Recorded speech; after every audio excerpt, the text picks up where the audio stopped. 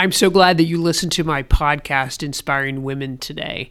I have an exciting event that I would love for you to come to. It's the Brady Ware's Women Leadership Conference, and it's June 16th, 2023. It's on a Friday. What a great way to end your week. This is something that has gone on quite a few years. In fact, this is year 10, so it's going to be a big celebration. We are going to have a morning speaker, AJ Casey, kind of our hometown hero right here in Columbus, Cincinnati area. And we're having Eileen McDarg as our keynote. I would tell you to go out and find her because she is phenomenal. Her last name is McDarg, McDargh. She is energy. She is all about women's leadership. We're going to have some great breakout speakers that are going to come and you can go to these sessions. And on top of that, you'll be with 270, 300 women, right? That's what we had last year. So don't miss it. It's the Brady Ware's Leadership Conference, year 10, and it's June 16th on a Friday, and it's in the Polaris area at the Quest Center. I hope to see you there, and we would love to hear from you. You can always reach out to me at bradyware.com, and we can get you the information that you need. You can also sponsor, bring a table full, just come to lunch. It's just going to be a great day, the Brady Ware's Women's Leadership Conference on June 16th, 2023. It's a great way to end your week on a Friday. It also is not just a day with 300 women and 15 breakouts, a breakfast keynote, and a keynote at lunch, but it's also helping two organizations out, the BBB, the Better Business Bureau of Central Ohio, as well as the WSBA, which is the Women's Small Business Accelerator. You can register at columbuswomensleadership.com. You can also check it out on the Brady Ware's website. Regardless, make sure you're part of this day and be energized and grow. We just want you to be part of the day. Has anyone ever inspired you to change your life that made you more fulfilled? Well, as a leader in your business and in your community, what are those questions that you ask yourself on a daily basis? It's these questions that we explore on Inspiring Women. I am your host, Betty Collins, and I'm a certified public accountant, a business owner, and a community leader who partners with others who want to achieve remarkable results for themselves and their organizations. I am here to help inspire you to a positive step forward for a better life. Well, welcome to the podcast today. We have an amazing person. Of course, this year's theme is all about courage. And I can't think of a more deserving person to say this person has courage. And not only that, she is courageous. And I look at those two things as differently because courageous means you're actually willing and ready and going to me. So, but courage in the everyday, in the simple. It doesn't always have to be big. It doesn't have to be superpower, right? But this person in my life, I've known her father, and now I've known her, and she's just wrote this amazing book. And she's much younger than I am, and she's taught me a lot in what she knows. I always think, for as old as you are not, you know a lot. So, but she wrote a book called Yes, and this is Andrea Flack-Wetherald. And she wrote a book called The Funny Thing About Forgiveness. I tell everyone it's the art of forgiveness. So when I do that, sorry. But it's the funny thing about forgiveness. And it's what every leader needs to know about improv, culture, and the world's least favorite F word. And that is the book. It's amazing. The person who wrote it, again, is Andrea, and she's an amazing young woman with a lot of talent, she's fresh breath of air in the world in which we live, for sure. And her dad, Ron, and I went to the same college in the 1980s, I'll say. And he thought we'd be a good match in the 2020s. So here we are, and we're doing a podcast. In fact, this is the second podcast. I don't normally have a repeat guest. But I feel like her book is so needed it's so needed to get out there. The message of this book needs to be there. So I'm not when we think of forgiveness, immediately we probably see a priest in front of us, or we're going to have to confess and dump it all out there, right? And so this book is not like that at all. I have been amazed at how I now look at the word forgiveness. it's been impactful really how I approach my family, my team, the different relationships that I have in life. And we're going to make this a 2-part series because I think it will talk for a long time on the things that are here. And I'm only in chapter 3. I've had this book for 7 or 8 months because I just keep rehashing the same stuff. I need to keep moving. But it's been that impactful for me. I've kind of highlighted through the other, but I mean, when I say read, I mean deep dive, put it on paper. What am I taking from it? That's how I read a book. So first, what I think people need to understand is that forgiveness is a soft skill. We kind of ignore soft skills, don't we, Andrea? I mean, we look at them, we look at that as, well, that's not what my degree's in. But soft skills are how you do life, in my opinion, how you use the education. But and I think there's been a shift to think more about that, especially as we talk about inclusion and being a heart-centered leader and what that means. And so introducing forgiveness as the most important soft skill, the most important leadership skill, I think has been a huge priority to me to really position it as such. Right. And I think that people, if they really would look at this as a soft skill, and they would really take soft skills seriously, you could impact the technical skills in your life and the things that have steps and the things that make you want them to be, 1, 2, 3, 4, 5, like a CPA. But, so it's a soft skill. And second, though, improv. Talk about courage. If I was ever somewhere and had to do improv, I would be fearful. I mean, I would be frozen. I'd be paralyzed by it. So, but it plays a big role. That's not easy for someone like me when I hear the word improv. I think of funny, I think of comedian, but it's not just for them. And then, and I'll let you, why don't you expand a little bit on that before we go into the list, which is what I love, right? Yeah. So improv, just to make sure all of your listeners are on the same page, is a form of live comedy where everything is made up. So sometimes people think of improv and they think of stand-up or they think of Saturday Night Live. And there might be degrees of improv involved with that, but that's for the most part scripted comedy. Right. Improv is where everything is completely made up on the spot. It's more like what they might have seen on Whose Line Is It Anyway? Right. So that's like improv as a form of theater. That's what it is.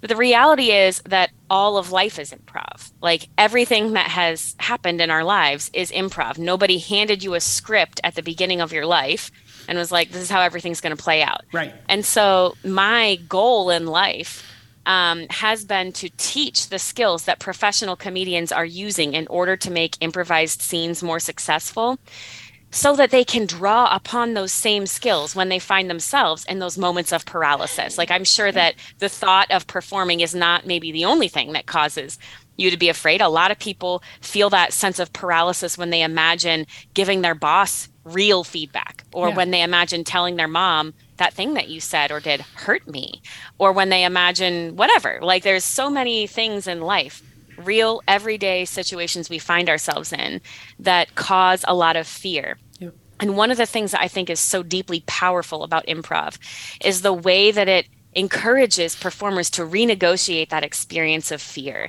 It's pretty common for comedy theaters to have this saying that's become special to us, painted somewhere on a wall, or at least a poster hanging somewhere on a wall that says, follow the fear.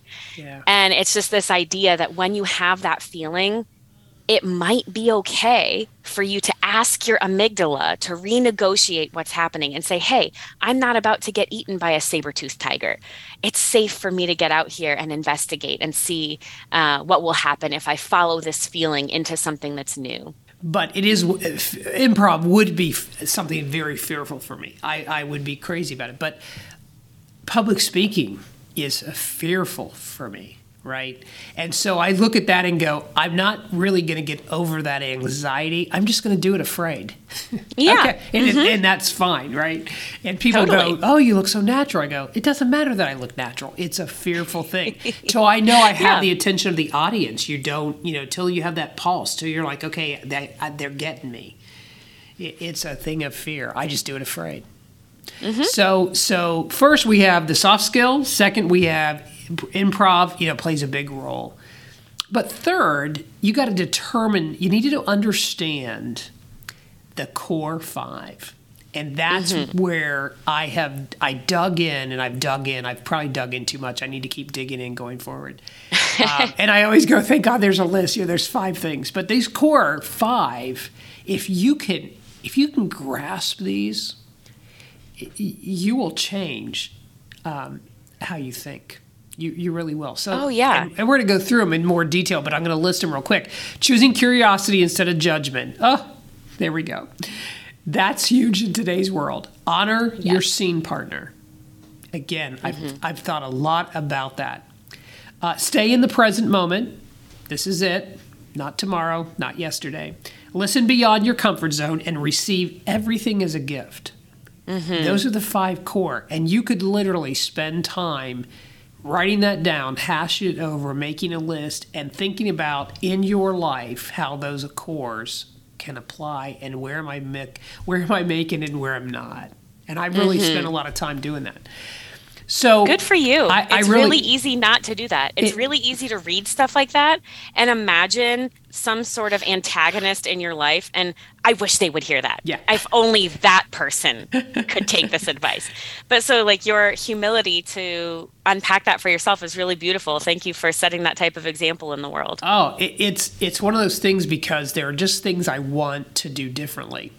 And part of it is I'm taking different approaches, which I want you to listen to my podcast on that. It's comparing Lady Gaga to Queen Elizabeth to Aretha Franklin and Nancy Pelosi and how they've affected my life. I will be listening to that. You got to listen to that one. I'm very curious. Yeah, it's immediately really curious. And I use that word a lot in the podcast when I said, "Don't judge me, just be curious, stay with me." So, but so we're going to go through these 5 core, and that's why I think it could take 2 sessions because I just think they're things you don't want to just. Okay, good. Choose career. Okay, yeah, I can do that. Oh, my scene partners, yeah, whatever. I don't want you to do that. So, just a couple things first. So how's your book doing? How is it out there doing? It's doing well. Yes. Yeah. So one thing that I don't know, I think is kind of fun and special to me is that there has been a lot of improv just in putting this book into the world. That at the time that I had a completed manuscript and the absolute conviction that this book needed to exist was February 2020, right before everything blew up. And I had this wonderful agent who I hope to work with again in the future. And it seemed like things were just going to go a certain way. Right. And then, as we all know, that's not what happened next. Right. And so it got to the point where blah, blah, do the publishing circuit, this sort of thing. And I decided to just self-publish. I was like, I think that this is going to be the faster way. This book is done. It's ready. I'm watching the world blow up around me. And I want mindful improv thinking to have a voice in this madness. Like, I want this to be done now. Right. So I decided to self-publish, which was a humility thing for me. I was really afraid to do it. And so anyhow, how my book is doing. I'm proud of the success that we've had so far. So it's just now, like there was a big push right at the beginning and a bunch of sales. And then it was like, I have to drive the boat. Like I have to keep at it and keep doing stuff. And it's just been in like the last month that I feel like I've consistently broken out of my circle. Yeah. Of people that already knew about me, you know what I mean, when the book came out. And it's been just so fun to see little by little. I'm not a New York Times bestseller yet, you know. But little by little, it is just such a joy to see people from across the world connecting with it and writing to me and telling me, so it's just, I celebrate that. And I think that that's beautiful and awesome. And anything else will come at its own right time. Andrea came to the Brady Ware Women's Leadership Conference last June. And we have it every June. This June is going to be year 10. And she came to that and she was the breakfast speaker. And there were 270 people in the room. And it was intimidating to say the least, but she just knocked it out of the park. And then she had a table afterwards and just sold every book she had. If she would have brought in twice the amount of books, she would have sold them because it was just that powerful. So I can't tell you enough about getting the funny thing about forgiveness. But we're going to get into these core 5. But, as I read this book and I dive into these things, I think the thing that has impressed me the most is your theology for your age. I'm not talking about religion, but what you think and how you think it. So that the theology of this book should have been written by someone, in my mind, 2 times your age. But you were able to grasp something and get the message out. Right? You wrote the book, you did it, you were courageous, you went with it, and you had passion and purpose. Tell me a little bit about when in your life did the theology all come to you? Was it because it didn't happen in February 2020? This has been a building thing. So let's just take a couple minutes because I know that could be a whole podcast. But because it could absolutely be a whole podcast. It could because you're the fact that you were able as a very young person to put these things together, in my mind, says your journey has been different because you were able to come up with some of that. Or maybe I'm just slow. Could be. I'm 60 and I'm slow, but do you have any insight to give us on that? Or maybe that's not a fair question. I mean, I think I'll answer the best that I can. Okay. I mean, I, in my life, have learned to seek more than I claim that I've found, and sure. to be okay and to find a sense of safety in not knowing for sure what's what about God, about politics, about whatever. And that there's really a lot of human connection and a lot of wisdom to be found in approaching through questions rather than approaching with answers. Mm-hmm. And so that's not something that I do perfectly, but I just have witnessed in my life how when I was very young in high school and college, I just wanted answers so bad. I wanted to know what was what. And I hurt people. I was hurtful to people without meaning to be. And all of a sudden, the faith that I grew up with, the very clear understanding of what's what and who's in and who's out and whatever, was broken. And I was like, oh no, I don't know where I stand anymore. I don't know, who am I without being the person that believes the Bible is a factual history lesson dropped directly down from heaven, and anyone who doesn't abide by it is bad. Like, who am I if I'm not that person anymore? Mm-hmm. But staying with that question and just letting it be hard for a while and not feeling like I needed to speed past that discomfort and just being willing to sit with what if this divine spirit of love that has inspired millions of people for thousands and thousands of years is not limited to the way my one culture understands it. What if this divine spirit of love is not something I need to be afraid of wherever I find it? And that sense of safety, where there is love, there is God, has just impacted my entire life. It has completely changed the way that I relate with my scene partners. Yeah. And I think that's the best answer I can give. Okay. No, you just have insight that is beyond your years, and it's because you ask questions. I like that. It's probably because I'm Ron Flack's daughter. You are, yes. He would tell you that, yeah. Quick plug. So let's get to it. To you, in your mind, my idea of forgiveness might be different than yours, but what is forgiveness?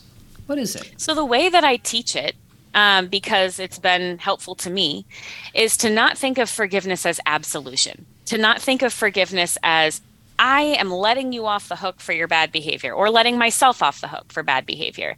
But instead, forgiveness is intentional growth, purposeful growth from pain. And to instead of relive past memories of trauma, for one example, relive it in your head over and over. What kind of person would do that? What should I have done differently? Did I deserve that? Whatever. Rehash that memory movie over and over. To interrupt that memory movie and ask a different question. And instead say, what must I still believe is true for that thing to have its hooks in me right now? Because the only reason that thing has its hooks in me is that I presently right now believe that because that happened, my present and future freedom, growth, joy, expansion, success, something, I believe in some way that it's limited because of that. So how about I figure out, what is it that I think I can't have because of that? What is it that I think I can't become because of that? And then reroute to deep truth. The deepest truth I know is life is improv. Yes, and that foundation of improv that's yes and that's how we build a scene. And it's like a way deeper concept than what meets the ear. But really what we're talking about is acceptance and autonomy. That's what it is. That yes piece is acceptance. I accept what has already been contributed to the scene. I'm not fighting against it. It exists. It happened. It's real. And yes, and I have autonomy about what comes next. I have autonomy about what comes next.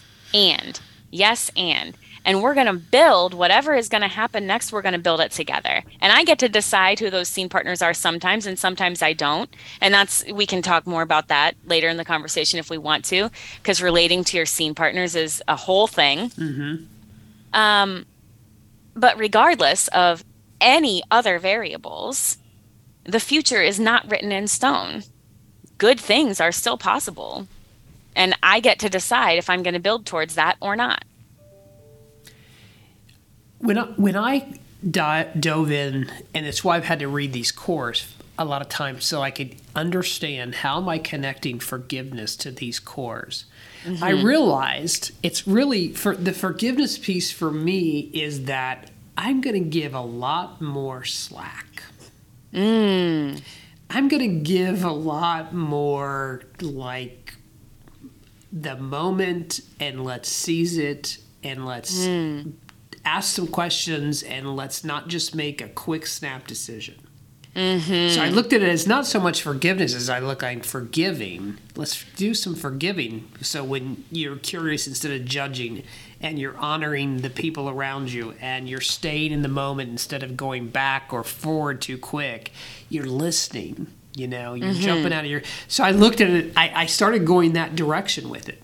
So that's why I asked the question to you, what is forgiveness? It's kind of different for me. It's kind of, it's like loosening the belt. It's releasing, it's freedom. It's those things, giving that to your circumstances around you.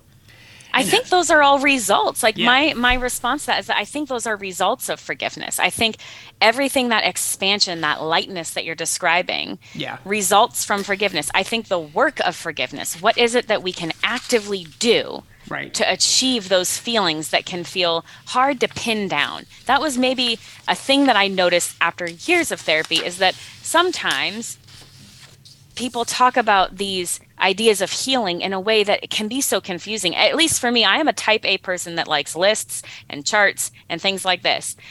Very surprising that improv has been so great for me, because I normally like to have locked down control over what happens. And so improv is like immersion therapy for me, I guess, of like surrendering control. But I think the work of forgiveness, like what does it mean to forgive? What do I do in my brain within myself when I'm doing the work of forgiveness?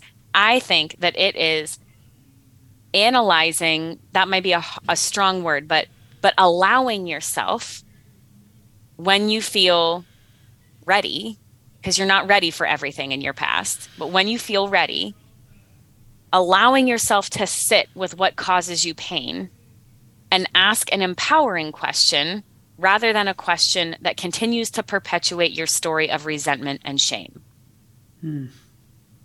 Powerful stuff. If you're overwhelmed right now, just hang with us because it's a lot.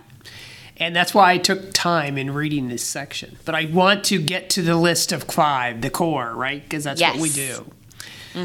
Okay, so we're going to start and jump into the core, because the core has been very vital to me since I really dove into this book last fall. In my relationships at work and my clients, my peers, doesn't matter who it is, I've really tried to apply these things, and it's had some really good results. So, this is where I come in with Lady Gaga. So I remember reading this New York Times, and I did that for a while. It was a phase. I'd read the New York Times on Sunday. It lasted about 6 months, then I was done. But there was an article there on Lady Gaga, and I'm like, what a complete moron. She's wearing meat to a banquet because she's protesting, cruelty to animals, whatever. And I just judged her immediately. I'm like, whatever, okay.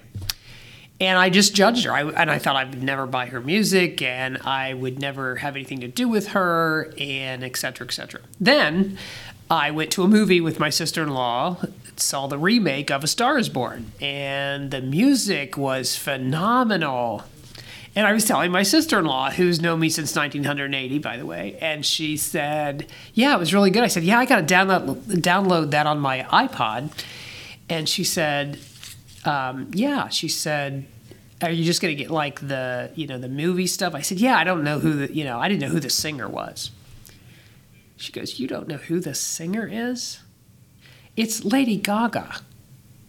And I went, oh. And I just remember that moment, and I went back to that Meet article, and I went, wow. And then you came to my conference and started talking about judgment over curiosity, and again, that thought came back to me, because I'm like, I really judged her. So after The Star is Born, I downloaded the track, or it's probably not called a track now, but the music on iPod for Star is Born. We call it a sound pancake. There we go. The sound, start saying that. Sound pancake. Okay, see, I learned something today. I'm open to it. I'm completely kidding. No. If you say that, people will laugh. Okay. Oh, they will. Okay, good. Yeah, don't set me up for that.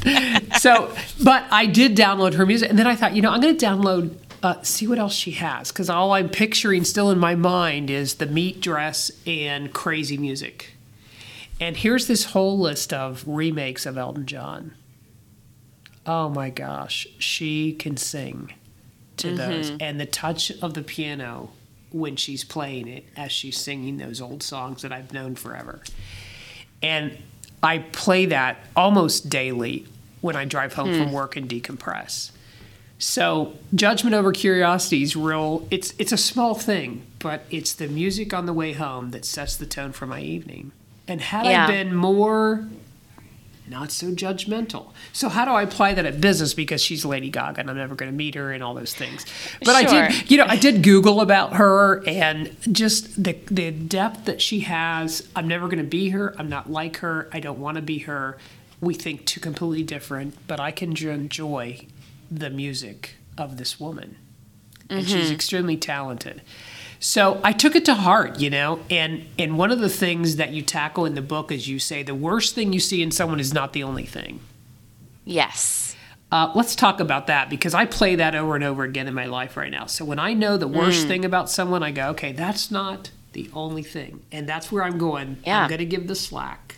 I'm going to loosen the belt. I'm going to talk about, in my mind, the art. I call it the art of forgiving.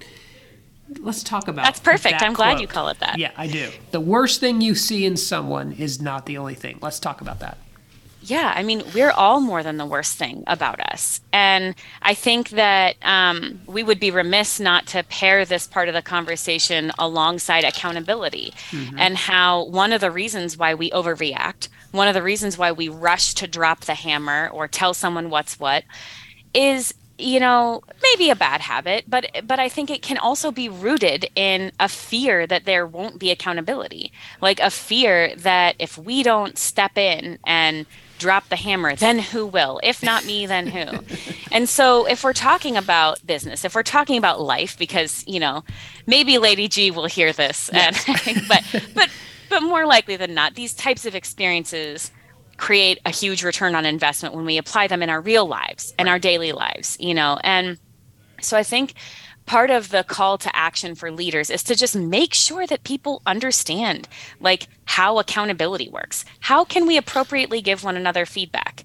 How can we do that? When people understand what the proper channels are, there's less of this need to Magnum PI style kick down doors and whatever and overreact in a way that just toxicifies, if that's a word. I'm not toxifies. Toxifies, right? Yeah. Toxifies the company culture and such. Yeah. So I think it feels safer to choose curiosity when we understand that accountability, appropriate, healthy accountability, can exist. Yeah. But I think just as human beings walking through the world, it's really important to believe that we are just as much a part of the world we aim to make better as anybody else is. And the people that are in our lives that piss us off are just as much a part of the world we aim to make better as anyone else. And so often we imagine making the world a better place and being the change as something that happens really far away, and as something that maybe happens when we participate in letter writing campaigns and whatever. And do what you're going to do, like pour your heart into the world and whatever feels good. But so often I think, what would the world be like if we would all wonder before we hate? If we could just take a breath to wonder before we hate, and to believe that people might put bumper stickers on their car in order to ruffle feathers and whatever, but they don't hold beliefs in order to ruffle feathers and make people angry. They hold beliefs because they believe them. They think that they're right. If they didn't think that they were right, they would believe a different thing. Like, behind whatever behavior or thing that is rubbing you the wrong way and making you angry is a person with a belief that is rooted in a story.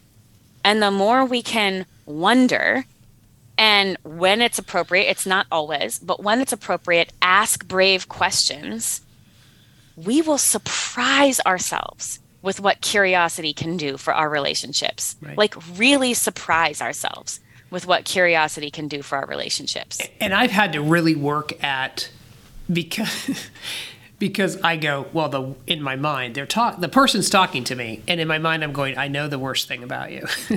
Or this is all I can see is the worst thing about you, right? And it's hard for me to turn that off sometimes. And I've really caught myself going, okay, stop and think about the worst. Because by the way, Betty Collins, you have something that's the worst thing about you, okay? But as you talk about accountability, I like all that coming into play with it. I want you to talk about it, because I can envision this. The turkeys. You talk about the turkeys, and I've driven in Pennsylvania and how horrible Pittsburgh's all that is, right? But talk about, because this was really a good story. Let's go back to that moment so we can do some application with it. Because I thought so if readers haven't read the book, or listeners haven't read the book, the story Betty is referring to is several years ago. I was driving in Pittsburgh, and we have steep roads. Pittsburgh is a city built along the Allegheny Mountains. We have crazy roads. And I was driving a stick shift, a little Honda Fit, up. Probably it's in the top 20 of steepest roads in Pittsburgh. And it was in springtime, where there's just potholes everywhere and the roads are just a mess. And I'm coming up, and I need to shift gears. And just as I'm doing this, 5 or 6 turkeys, I don't remember how many I said in the book, probably 12 or 14 or 100, just a lot of turkeys. Lots of turkeys. Come running out of the bushes, because this is the other part of Pittsburgh that's just delightful. It's a city in the mountains. We very much view the deer and the turkeys, and they are our neighbors, the foxes and everything. We just are all there together. So these turkeys come running out of the bushes in front of my car. I slam on the brakes, and I am trying to get the car in gear, and it stalls out. And I'm all whoppy-jawed right in the middle of this really steep road.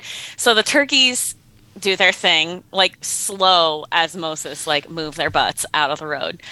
And I'm what is going on? Guess I'll wait. Yeah. So I get the car in gear, and I'm trying to get it up the hill, just so frustrating. And this truck comes the other direction and doesn't see the turkeys. They're already off the road. And he's blasting his horn, flipping me the bird, what are you doing? Why are you just stopped in the middle of the road? You're taking up the whole road. And I was gesturing wildly, I can't believe you didn't see this huge, what do you call them? A flock? Flock of turkeys.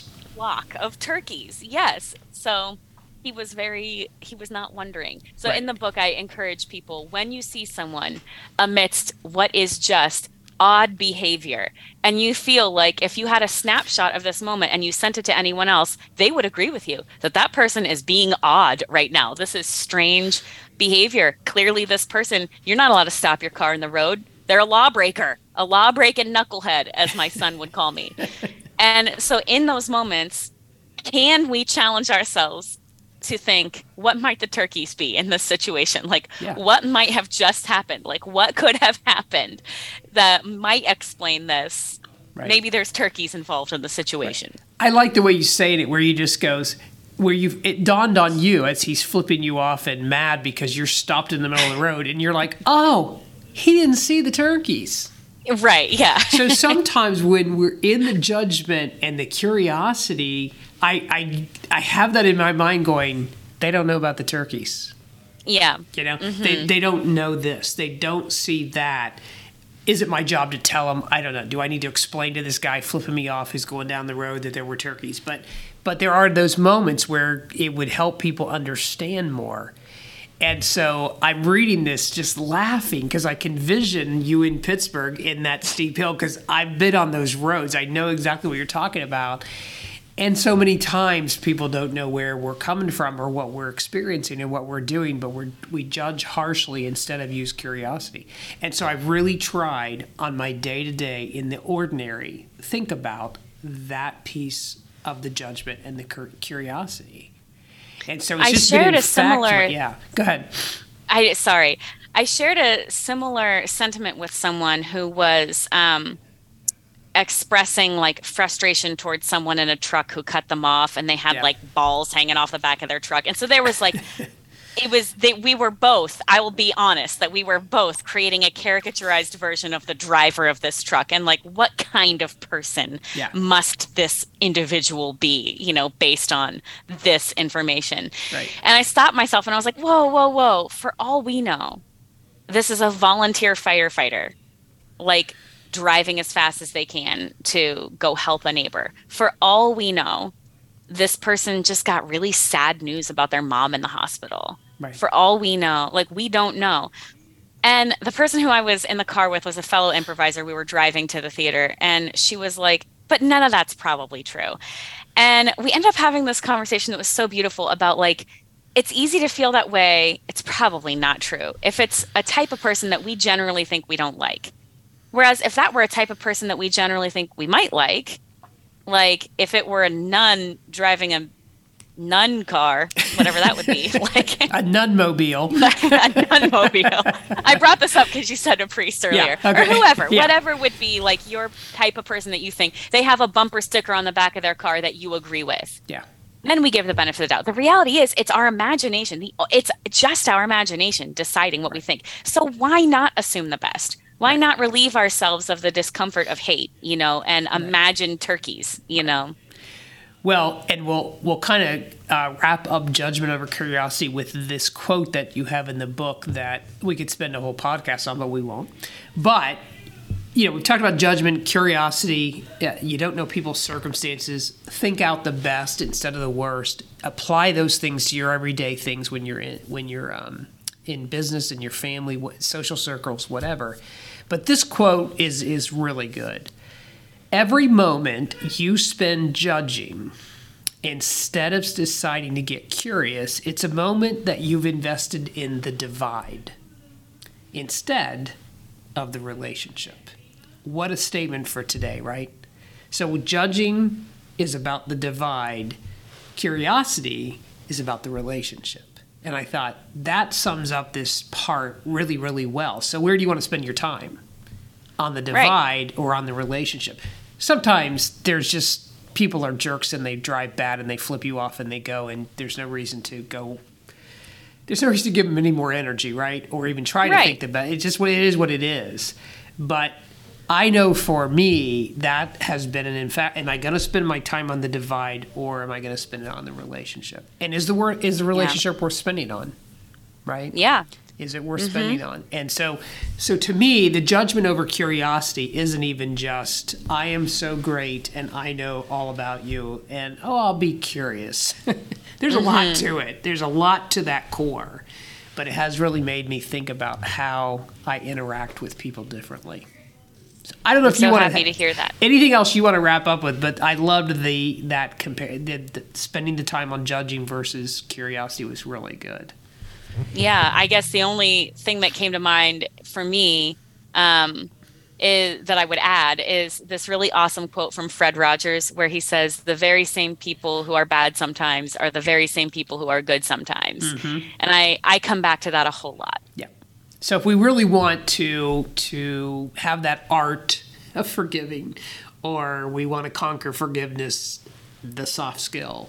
Judgment over curiosity is a huge starter, and it's really easy to do well at that or not. So, okay, so now we're going to go to more what you understand, which is maintain faith in that scene partner, because you're a big in. But the scene partner can be what? Your family, your groups, your peers, your colleagues, your business partners, all those things, right? Anyone building the current scene with you. Yep. And so that, as a foster adoptive parent, that means the judge, that means the bio parents, that means the social worker who's burned out and probably should have retired 10 years ago. Like, that means anyone that you are interacting with is your scene partner. Yep. Exactly. And it can be in any and every circumstance. It can be, it's where are you right now? For you, you've been through fostering and adopting. I can't even imagine that roller coaster. And by the way, you were still really parenting the entire time, right? So all your scene partners in there was a lot you had to deal with. But I like this quote in your book, in the book about scene partners.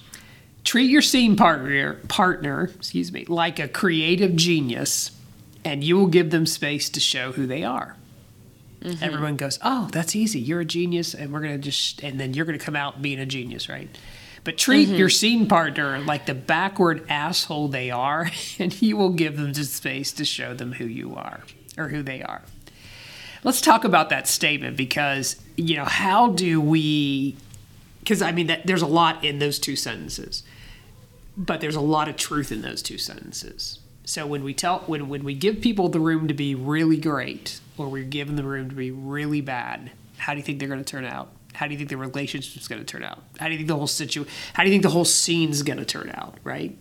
The reality is, like, we never have control over anybody else, And so even in surrendering and being like, okay, let me set aside my preconceived notions and truly approach with curiosity. Surely, even in those moments, as I have experienced also, people still show up and they're ready for a fight. And sometimes people are still mean to me and whatever. Like, right. I live a somewhat public life at this point, to where people feel like they can say pretty much whatever. And once you create content on the internet, there's people who kind of just, you're not a real person, you're an internet person now, Right. So it is absolutely the case that I approach with curiosity or openness, and sometimes people are still mean. But the reality is that people can feel what you are expecting from them. And when you come in and you are very sure that you know who someone is, it almost won't matter what they say, because your pattern-seeking brain is going to look for evidence to support your initial assumption. It's called affirmation bias. And it happens to all of us. If we think something is true, we will look for evidence, and our reticular activating system will sort through all of the options available, all of the stimuli, everything that's happening, and we'll pick out stuff that matches that, and so we'll prove to ourselves, look, he is an asshole.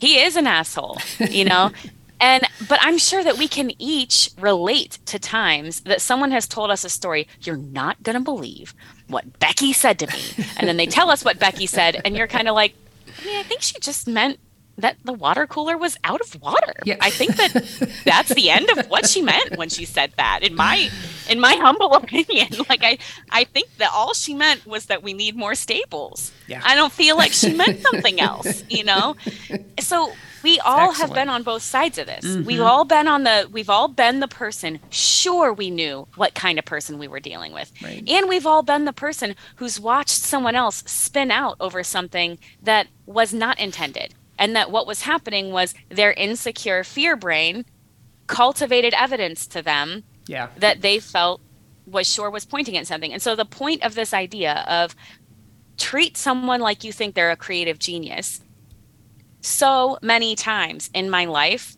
more often than not in my life, when I decide I'm going to walk into this and I'm going to treat this person like I believe that they are capable of great things. I'm going to treat this person like I believe I have things to learn from them.